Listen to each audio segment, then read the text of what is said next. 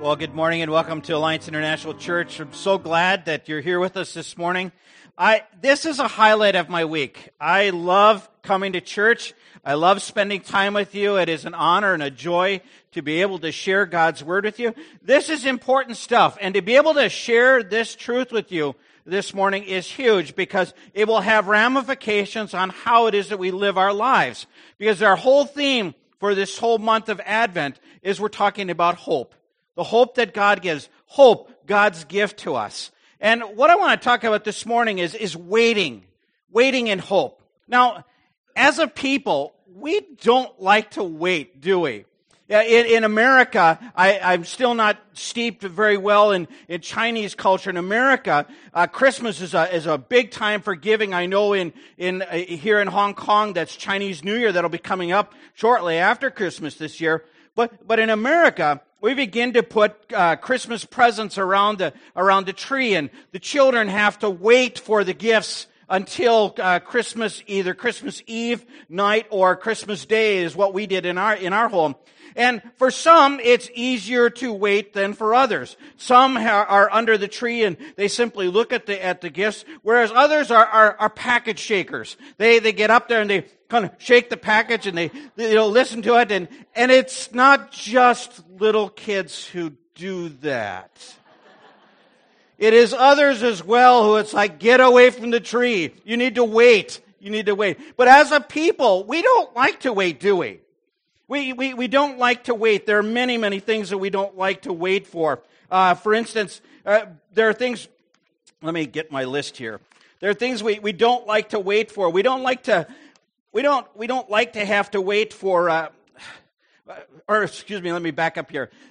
Microwaves and the internet have accustomed us not to have to wait. I mean, we can throw something in the microwave and it's done in just a couple of minutes, whereas before you would have to put something on the stove and cook it for a long time. The internet has put the world and resources right at our fingertips. For me, I left a great majority of my library in the United States. I either just left it there, I gave it to a bunch of other pastors and brought just a fraction of my library here. So now there are times where I'm like, okay, that's right, that book is no longer in my library. That I gave to this pastor. And so if I really need a book, I just go to Amazon, I pay for it, and I download it. I have it in less than 5 minutes. And I have the whole book there. I don't need to wait weeks for it.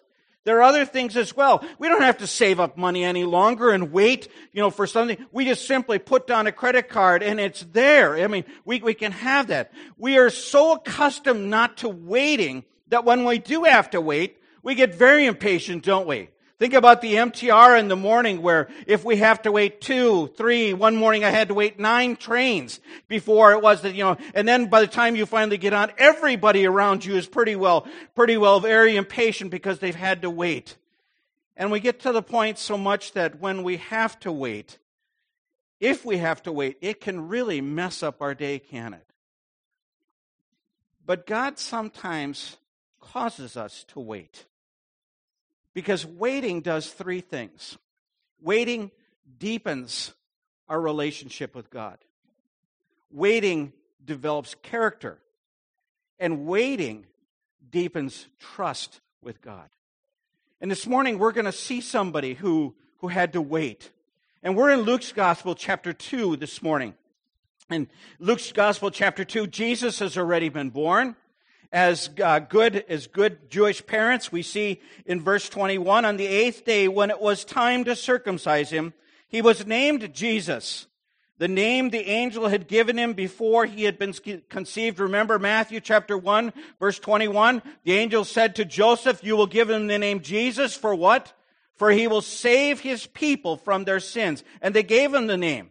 This couple that came into the temple, it says, when the time of purification according to the law of Moses had been completed, 40 days, Joseph and Mary took him, that was Jesus, to Jerusalem to present him to the Lord.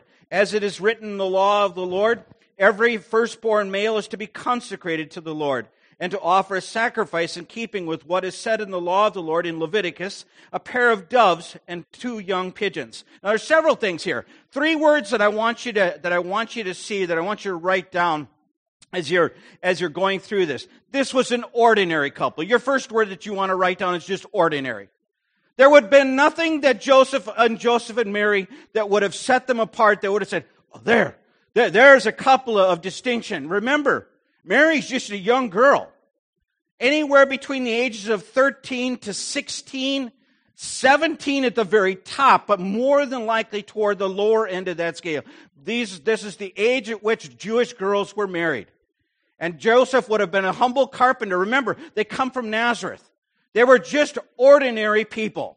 But yet God chooses to use ordinary people all the time for great things, doesn't He? And He used this ordinary couple. So as they came in, you would have noticed that they were just an ordinary couple. Maybe you wouldn't have noticed them. But as well, when they came, their second word is they were obedient. This was an obedient couple. They did what it was that God called them. Joseph is an absolutely obedient man. Mary is an obedient person. What does she say when the angel says to her that you're going to have a child? You're going to have a child. And she says, let it be unto me as you've said. I am your servant. She said, I will serve you. I will be your servant. And when Joseph is going to quietly divorce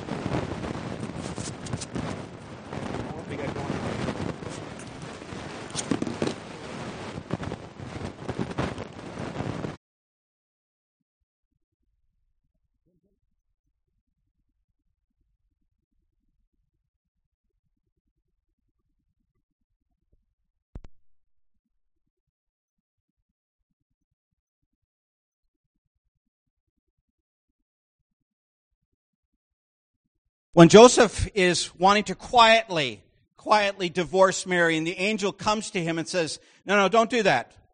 Because what is in her is conceived of the Holy Spirit. And Joseph does what? He takes her home, he marries her, but he has no union with her until the time of their marriage. Joseph and Mary are obedient. And when they come, they do everything that God's law requires of them. Even down to bringing the sacrifice. This is a poor couple. This is a poor couple. When you see oftentimes the stories and the Christmas cards that show the nativity, we see the wise men, the magi there at that time. That's not true. I mean, you look at Scripture, it's after the birth of Christ that the magi show up, because here is evidence of it. This is a very poor couple, because what they were to bring was a lamb. But the law gave a loophole for those who were poor, that they didn't have to bring the lamb. They could bring just the very simple offering of doves and of pigeons. This is an ordinary couple. This is an obedient couple. But here's what I want us to see. I don't think there was anybody save Simeon who had a clue as to what this child, even Mary and Joseph, even though they were told who this child was, I don't think they had a clue as to what this child was going to do in this world, and for us as well. And yet they came and they obediently brought this child. They displayed obedience, because Jesus grew up in this home, didn't he? And he grew up in a home where the Word of God was taught to him. As parents, one of the greatest things that you can do for your children is to love God and to serve Him with all of your heart. That's your third one here. Is to love God and to serve Him with all of your heart. They came bringing Him as an offering. They came bringing Jesus as an offering. One of the things we do in our church, we do not baptize babies. Rather, we choose to dedicate them. We go back here. We see the example of Jesus, mother and father, Mary and Joseph, as well as Hannah. Earlier on in the Old Testament, when she brings Samuel to the temple, we dedicate them. And when we dedicate children, we are symbolically saying to them, God, thank you. You have blessed me with this child, but God, I need your help in raising this child. But God, I also symbolically give this child back to you. Many has been the night that Beck and I have cried before the Lord and said to Him, God, you gave us this child. And there are times, and we all walk through these times, where our children, they do things and it breaks our heart. There are times where our hearts are filled with great pride and great joy, and we want to say, way to go. But there will come those seasons in your life where you will have to say before God, God, I cannot change their heart. I cannot do anything in this situation. But God, we gave them to you. We stood before you, and we pledged before you that we would raise this child, we would raise these children in a home where they would hear about you. And we dedicate them, Lord, and we remind the Lord that God, they're your children. Would you work in their hearts? This was a couple who gave their children back, who gave their son back to the Lord. They were an ordinary couple. They were obedient. But they also gave him up as an offering, much as the Father gave his Son up for us as an offering, much as Jesus gave his life as an offering for us. And I think of no greater joy than to be able to offer our lives up to the King and say, here I am, Lord. Much like Mary. Let it be unto me, Father, as you have said. I am your servant. I am your servant. But there was another. There was another also in the temple that day. And he was a man by the name of Simeon. And it says this of Simeon. It says in verse 25, now there was a man in Jerusalem called Simeon, who was righteous and devout. He was waiting for the consolation of Israel, and the Holy Spirit was on him. Watch this. Watch how many times it mentions the Holy Spirit. And the Holy Spirit was upon him. That's an interesting word. It had been revealed to him by the Holy Spirit that he would not die before he had seen the Lord's Christ. The word Christ there is Messiah. He would not die until he had seen the Lord's Messiah. And moved by the Spirit. How many times? 3 times. Remember well that when something is mentioned when something is mentioned over again in a very short reference, it's there for emphasis. Simeon, as Luke points out, the very first thing that he says about him is that he was righteous and devout. He was righteous and devout. How did that come about? Did that just happen? That righteousness and devout, that character was forged. And oftentimes character is forged within the fires of adversity. Why do I say that? Well, most scholars believe that at this time Simeon was an old man. How old? We're not told. 60s? 70s? 80s? We know that Anna, somebody else who's also in the temple at this time, is a very old woman. She's 84. But we know that the time in which that Simeon would have grown up, if he's an old man, if he's in his 70s, if he's in his early 80s, he would have grown up in some of the most difficult times of Israel's history. Why do I say that? There are 4 people that I want us to remember. Just if you want to write them down, some of the names are a little difficult. The first one is Pompey. Pompey was a Roman governor. He was a Roman general. But he was a bit of an egotist. And Pompey came into Jerusalem. And one of the things that he did when he came in, and the Jewish people were a difficult people, but one of the things he did when he came into Jerusalem was he went into the temple and went to the Holy of Holies. There was a veil between the regular part of the temple and the Holy of Holies. The priest, the high priest, would go behind that veil once a year and offer sacrifice to the Lord. When Pompey came into Jerusalem, into the temple, he tore down the veil and flexed his muscles in the Holy of Holies, but left the temple virtually untouched. The next person to come in was a man by the name of Crassus. Crassus was the governor of Syria. Crassus in modern day times would have been a man whose net worth in modern day money, U.S. money, I'm sorry I didn't translate this into Hong Kong dollars, $20 billion is what his net worth would have been. He was an incredibly wealthy man. But it wasn't enough. It was said of John D. Rockefeller, how much is enough? And what did he say? $1 more. Crassus was like that. What Pompey left undone, he didn't do anything to the temple out of deference to the Jews, out of a goodwill to the Jews. He left the temple alone. And what he left alone, Crassus came in and took the treasures of the temple for himself. He was an incredibly brutal man. The next one coming in is another word similar to Crassus. His name was Cassus. And where Cassus, he also was the governor of Syria. Where Crassus was wealthy, Cassus was a man of great debt. And he is renowned dubiously because to pay off his debts, he sold off whole Jewish villages into slavery. It was an incredibly difficult time for the Jewish people. But the time in which that Simeon is living is a time in which a man by the name of Herod is on the throne. Herod claimed to be a Jew. He was not. He was a half-Jew. He was from Idumea. It was to the southeast portion of Israel.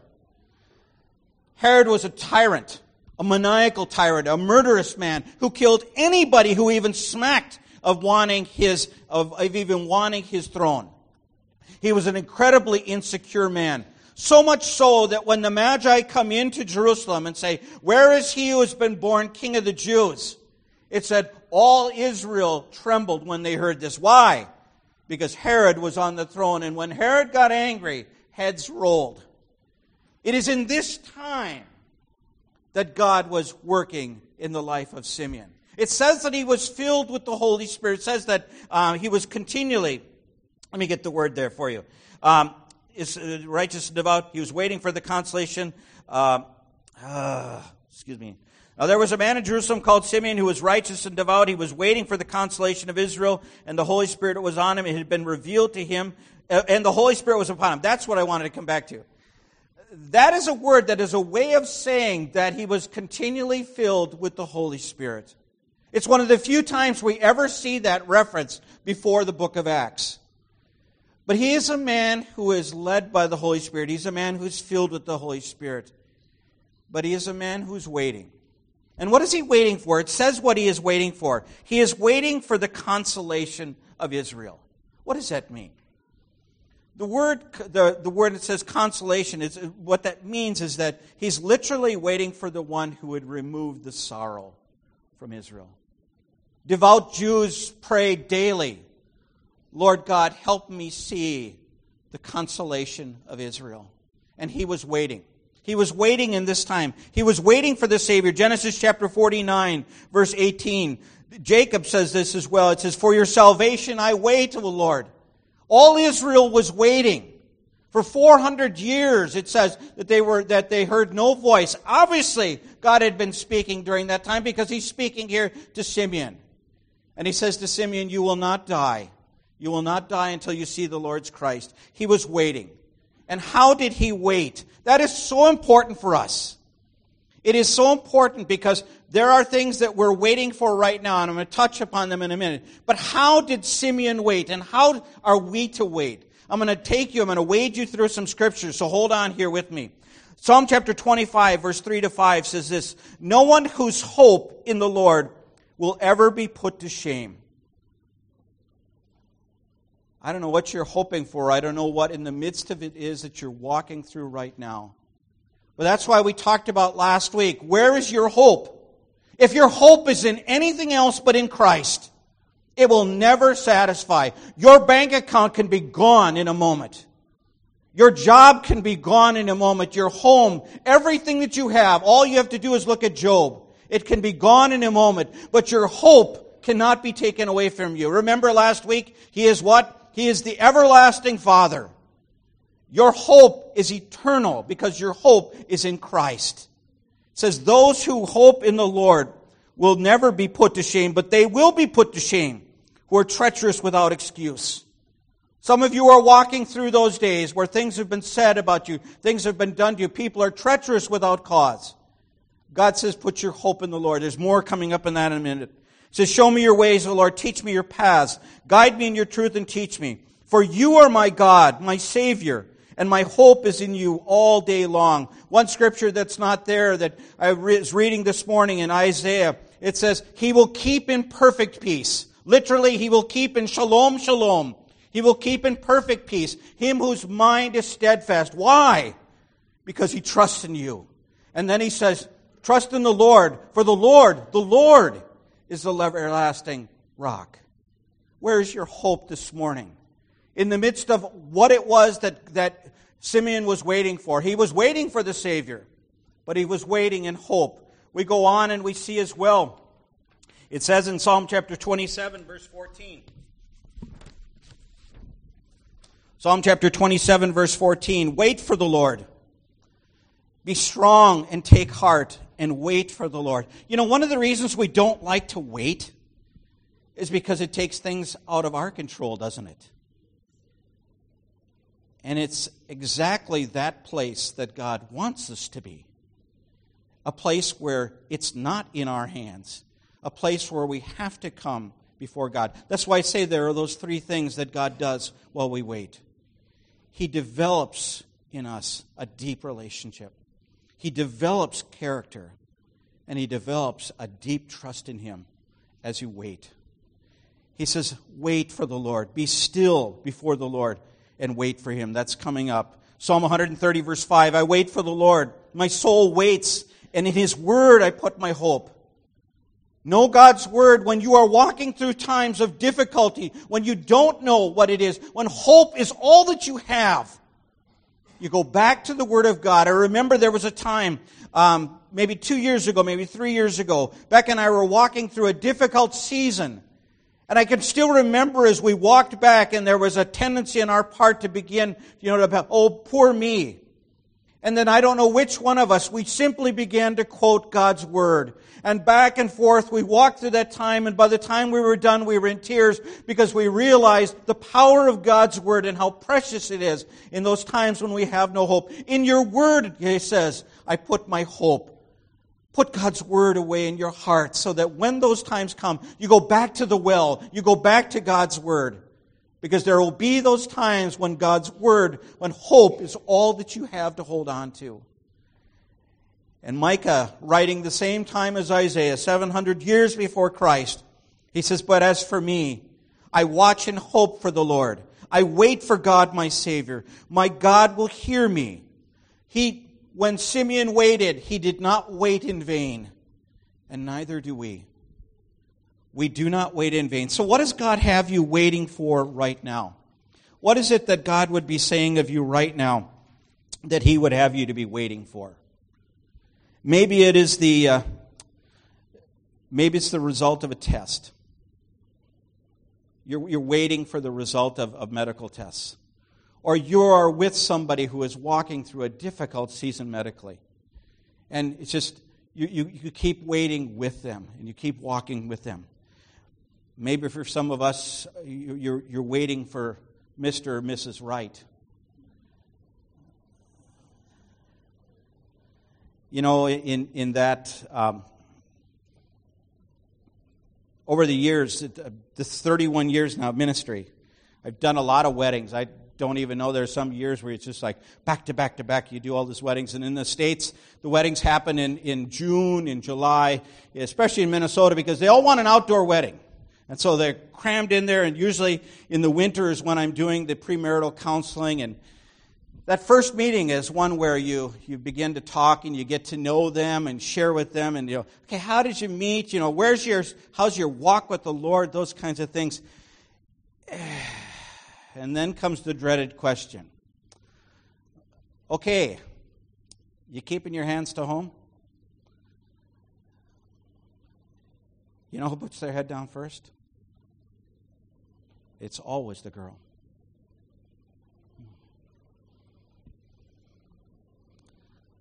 That's the number. In 31 years, that's the number that have kept themselves before marriage. I speak to a lot of single ladies here. If he cannot keep his hands off of you, he is not worthy of you. What you have to give to your future husband is so precious. If he cannot wait for it, he is not worthy of you. Some things God causes us to wait for. And those things are important. We sometimes wait for a child. Couples who struggle with infertility. They wait, and is this the month that we're going to have a child? Is this the month? And you walk with them when you find out, okay, this isn't the month. Or you rejoice with them when, I'm pregnant. And then we wait for the birth. And then we wait for them to get through a certain stage. And then for some of us, we can't wait for them to get out of the house, and then we can't wait for them to come home. And for some of us, we pray for the child to come back. For some of us, we have prodigals. And we've been waiting for that child. That's where I say you go back to the Lord. And you say, God, that child is yours. I gave that child to you. You see where they're going. You see how they're walking away. God, would you be the one that brings them back? And we wait in hope for the Lord to do His work. Because there's just so much we can say, especially as our children get a little older and they leave the house and I don't need your God. I don't need to walk in the way that you walk. And you go back to the Lord. For some of us, there's not a lot of pages left in our book. For some of us, we wait in hope for the day when we'll go home. We'll be home with the Lord. We'll be reunited with those that we love. I don't know where you are. I don't know what it is and where it is that God has you waiting at this time. But what you do in the light, Ravi Zacharias said, the decisions that you make in the light will put you in good stead in the dark. Will put you in a good place in the dark. What you do in the light will affect what happens when it gets dark, when you walk through those times of difficulty. Romans chapter 8, verse 25 says, "But if we hope for what we do not have, we wait patiently." Let me just... But if we hope for what we do not have, we wait patiently for it. Okay, so how are you waiting? Because there are times you say, okay, I'll wait. But one of the tendencies of having to wait is that we're not very patient, are we? And when we get impatient, that's when we come home and everybody scatters. The dog scatters, everybody, just because we don't want to be around it because that person is so impatient. Oh, I'm waiting. Yeah, but how are you waiting? With what kind of an attitude are you waiting? That really reflects to your children, to those who know what it is that you are walking through. We wait patiently for the Lord. Romans 12 digs in a little deeper. He says, be joyful in hope. Don't just wait patiently, but be joyful in the midst of it. I don't know how this is going to turn out. And I mean, that's a difficult one, isn't it? Because that doesn't mean you put on a plastic smile and, okay, I'm waiting. I'm joyful here. Joy is not an emotion. Joy is a fruit of the Spirit. Joy is something that God does in you. And it says, be joyful in hope, patient in affliction, and faithful in prayer.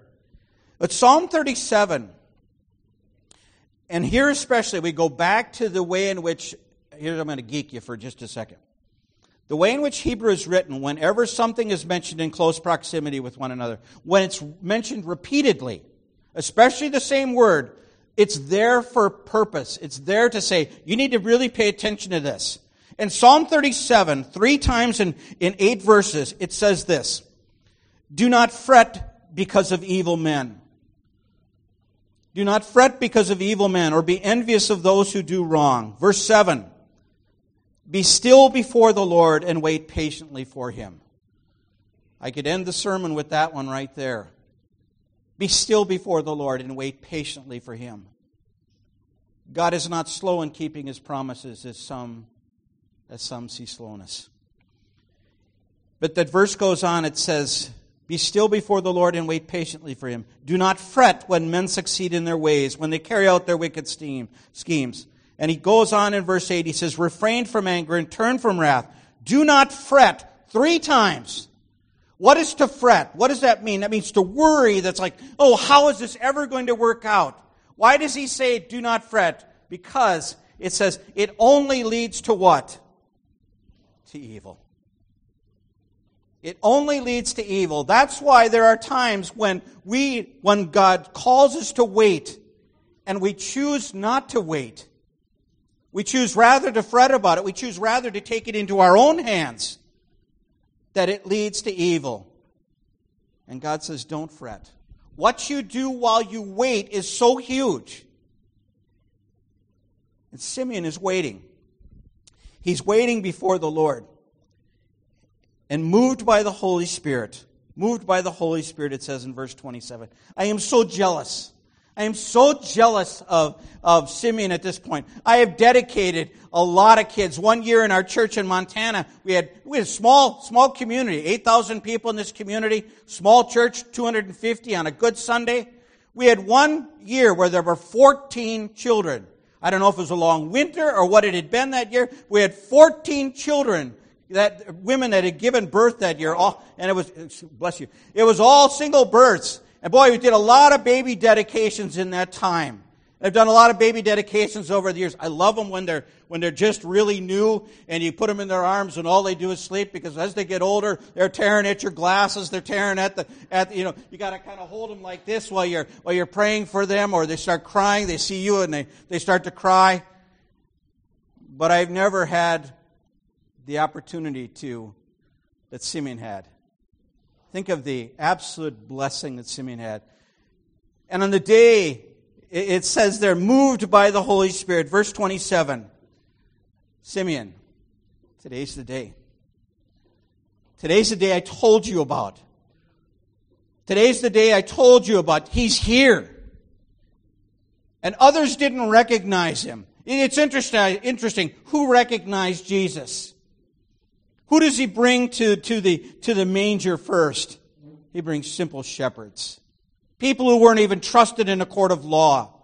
And he brings shepherds, and they recognize him. And what do? They take the message out with them.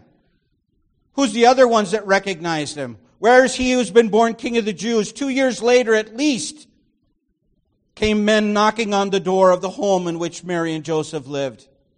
And when they see him, when they saw the star, what does it say? They rejoiced with exceedingly great joy. It's one word in English, but it's 4 words in the Greek. They were overjoyed. And when they see him, when they open the door, and I don't know if Jesus was in arms or if he was holding on behind Mary or Joseph. But when they saw him, what did they do? They fell down to their faces in homage before the King of Kings. And Simeon, when he sees Jesus, he recognizes him for who he is. I am so jealous. He takes in his arms this little child. Last night at Community Group, we had Timothy and Taiwo and little Josiah, and all the grandmothers and everybody holding this boy throughout the meal and throughout the night. It was so precious to watch that.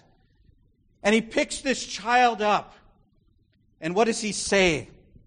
He says here, it says, Sovereign Lord, verse 29, Sovereign Lord, as you have promised. Sovereign Lord, as you have promised, dismiss your servant in peace. Psalm 130, verse 5 says, I wait for the Lord, my soul waits, and I put in his word I put my hope. How long had Simeon waited?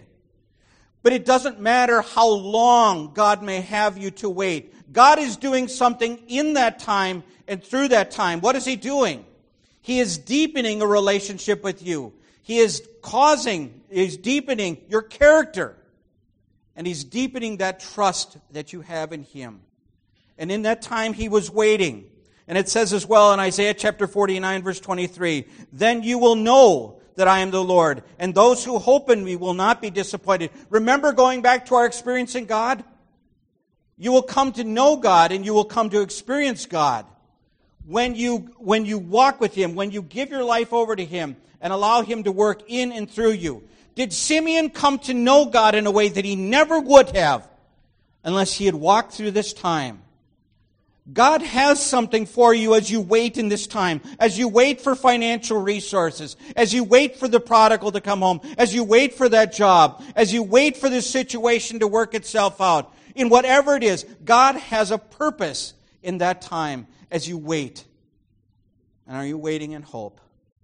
Are you waiting in hope? Because there's 2 things that we want to be careful of as we wait. We want to remember that God has not abandoned us. Amen? God has not abandoned you in that time of waiting. What is God doing? He's deepening character. He's deepening a relationship with you. And he's deepening trust in your heart with him. He has not abandoned you. The second thing to remember is that in these times, don't equate the silence of God with the inactivity of God. God may be silent, His word is not silent. But God may be silent in those times. But do not equate the silence of God with the inactivity of God. So as you wait, we put our hope and our trust in God. In 2 Peter chapter 3, verse 9, it says, "The Lord is not slow in keeping His promise, as some understand slowness." He is never early, is He? He is always on time. It is His time. In the fullness of time, it says, God sent His Son into the world. God's timing. He's not slow in keeping His promise. And the promises of God, we read as well, there are many. And I'm just going to finish up with several here. We trust the Lord for our children. It says,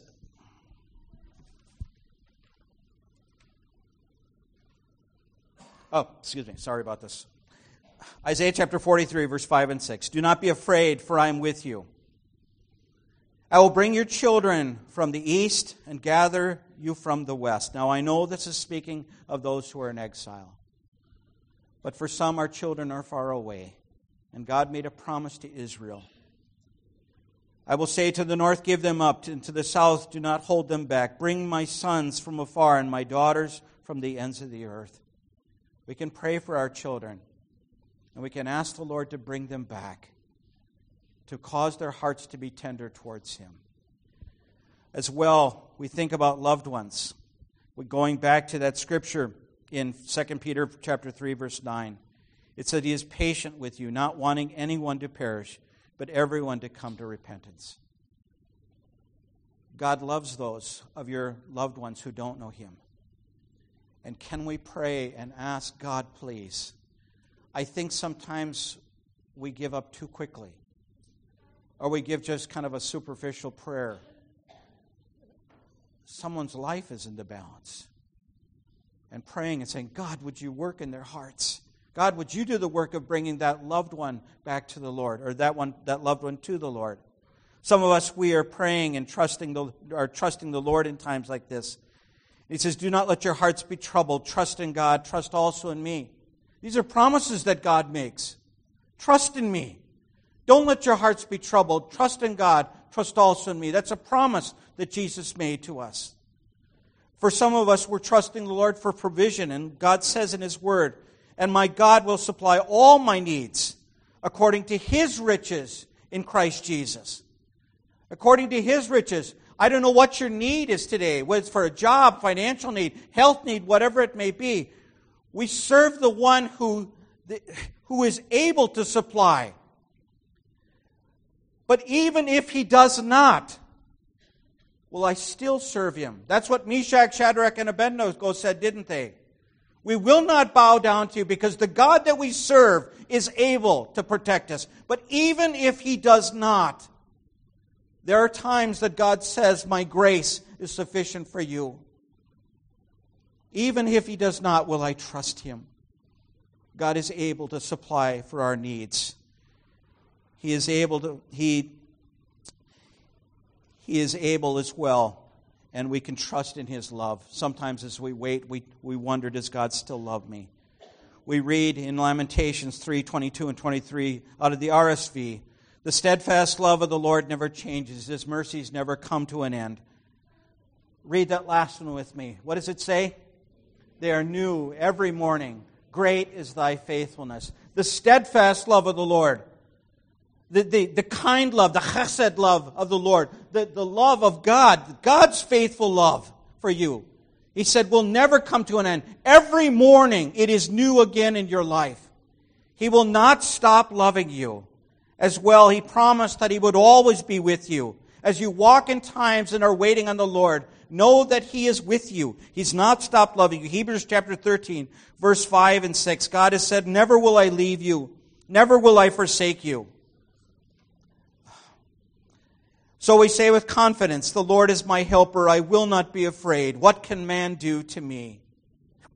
So I say with what? What does it say? With confidence.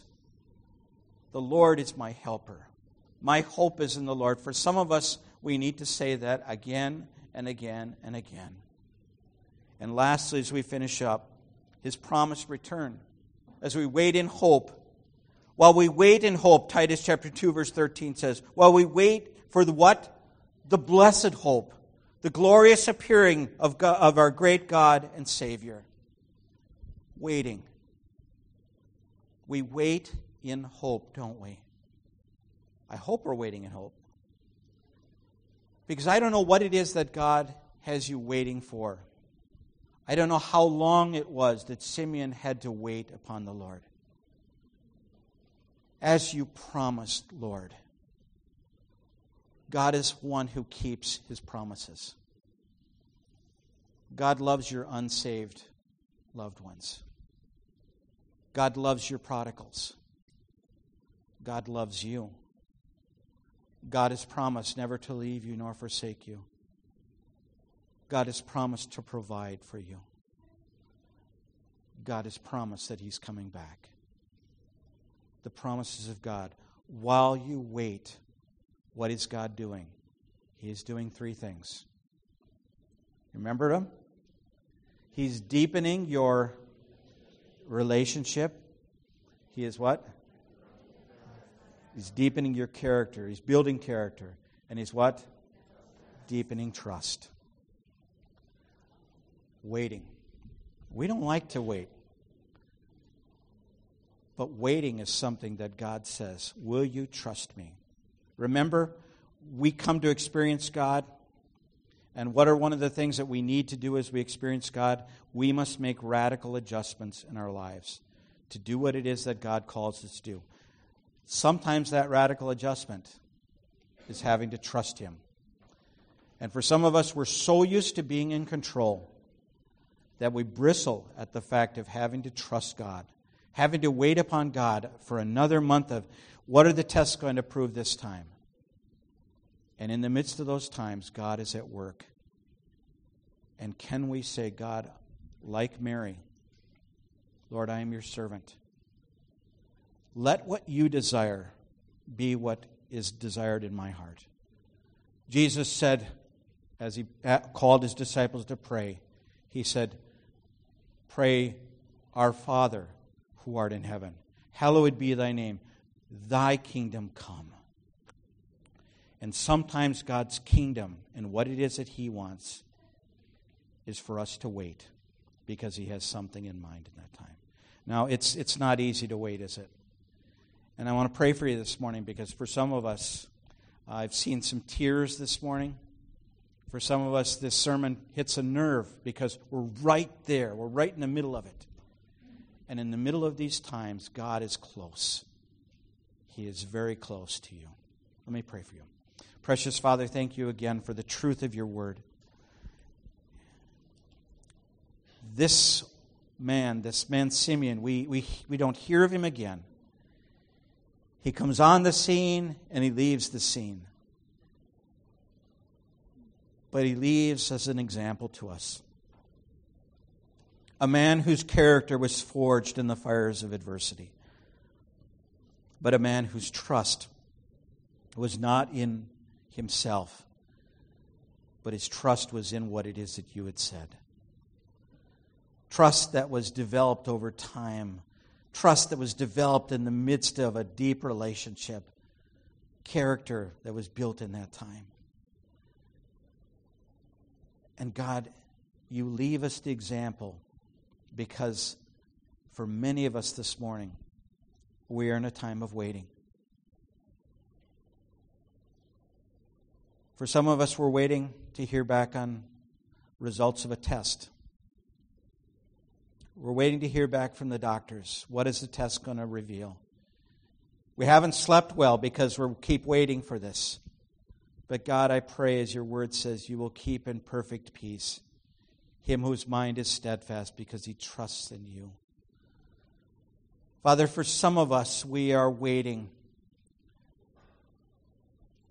And our pillows are covered with the tears of a broken heart over a child, over a loved one who is not walking with you.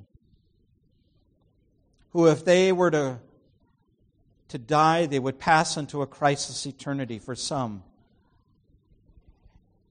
And Lord, it grips our heart, and we know that you love them even more than what we love them. And we know that, God, it's not your will that any should perish, but God, you have given us a will in which we can either choose to follow or we can choose to reject you. But God, we pray and ask for your mercy to be poured out, and for you to bring the hearts of these who don't know you to the place of where, God, they see, their eyes are opened. The God of this world has blinded their eyes so that they cannot see. Father, would you open their eyes so that they can see? Lord, where the prodigals are this morning, we do not know. But we ask that, Father, even as you said in your word, when he came to his senses, when that prodigal son came to his senses, Lord, would you bring our prodigals to their senses? And God, would you be the one that brings their hearts back to you?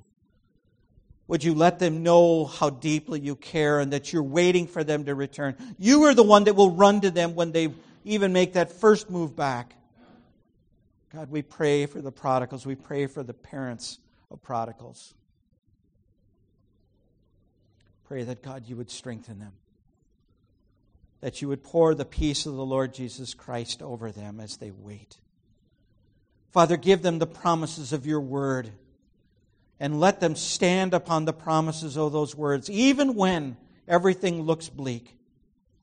Let them stand upon the promises of your word. Lord, for some we wait for the provision of resources, for the provision of health, for the provision of a job, a place to live, whatever it might be. And God, I pray that your will would be done. For some, Lord, you are waiting for us to simply ask. For others of us, you are waiting for us to take hold of your hand and to trust you, even when you don't provide. And God, for some of us, we wait in hope. For the blessed hope, the return of Christ. For some of us, we are looking forward to the day when we will be reunited with loved ones, but more than anything, when we will see you face to face. And God, while we are here on this earth, you are not done with us. And I just pray that, God, as we wait, sometimes we want to give up. We don't want to have to wait any longer. Would you come alongside of our precious saints, and would you encourage them? Would you speak again those precious words to their heart of how deeply you love them and how you still have a purpose for them? God, thank you for this precious, precious congregation. You have brought us again from all corners of the world. And God, you brought us together as a family. And I pray, God, your richest blessing over them. I thank you for giving me the honor of being their shepherd. And God, we pray for wisdom. We pray for strength as I shepherd this precious group, your precious flock of sheep. Go with them this week. I pray that you'd bring the word back to them again and again and again. And I pray that, God, you would move in such ways that glory would be brought to you and to you alone. And we pray this and ask all of it, Father, in Jesus' holy name, to which all the glory belongs. Amen, amen, amen. Go in the grace and in the mercy and in the hope of the Lord Jesus Christ this morning. In Jesus' precious name, amen. Have a great week. Lord bless you.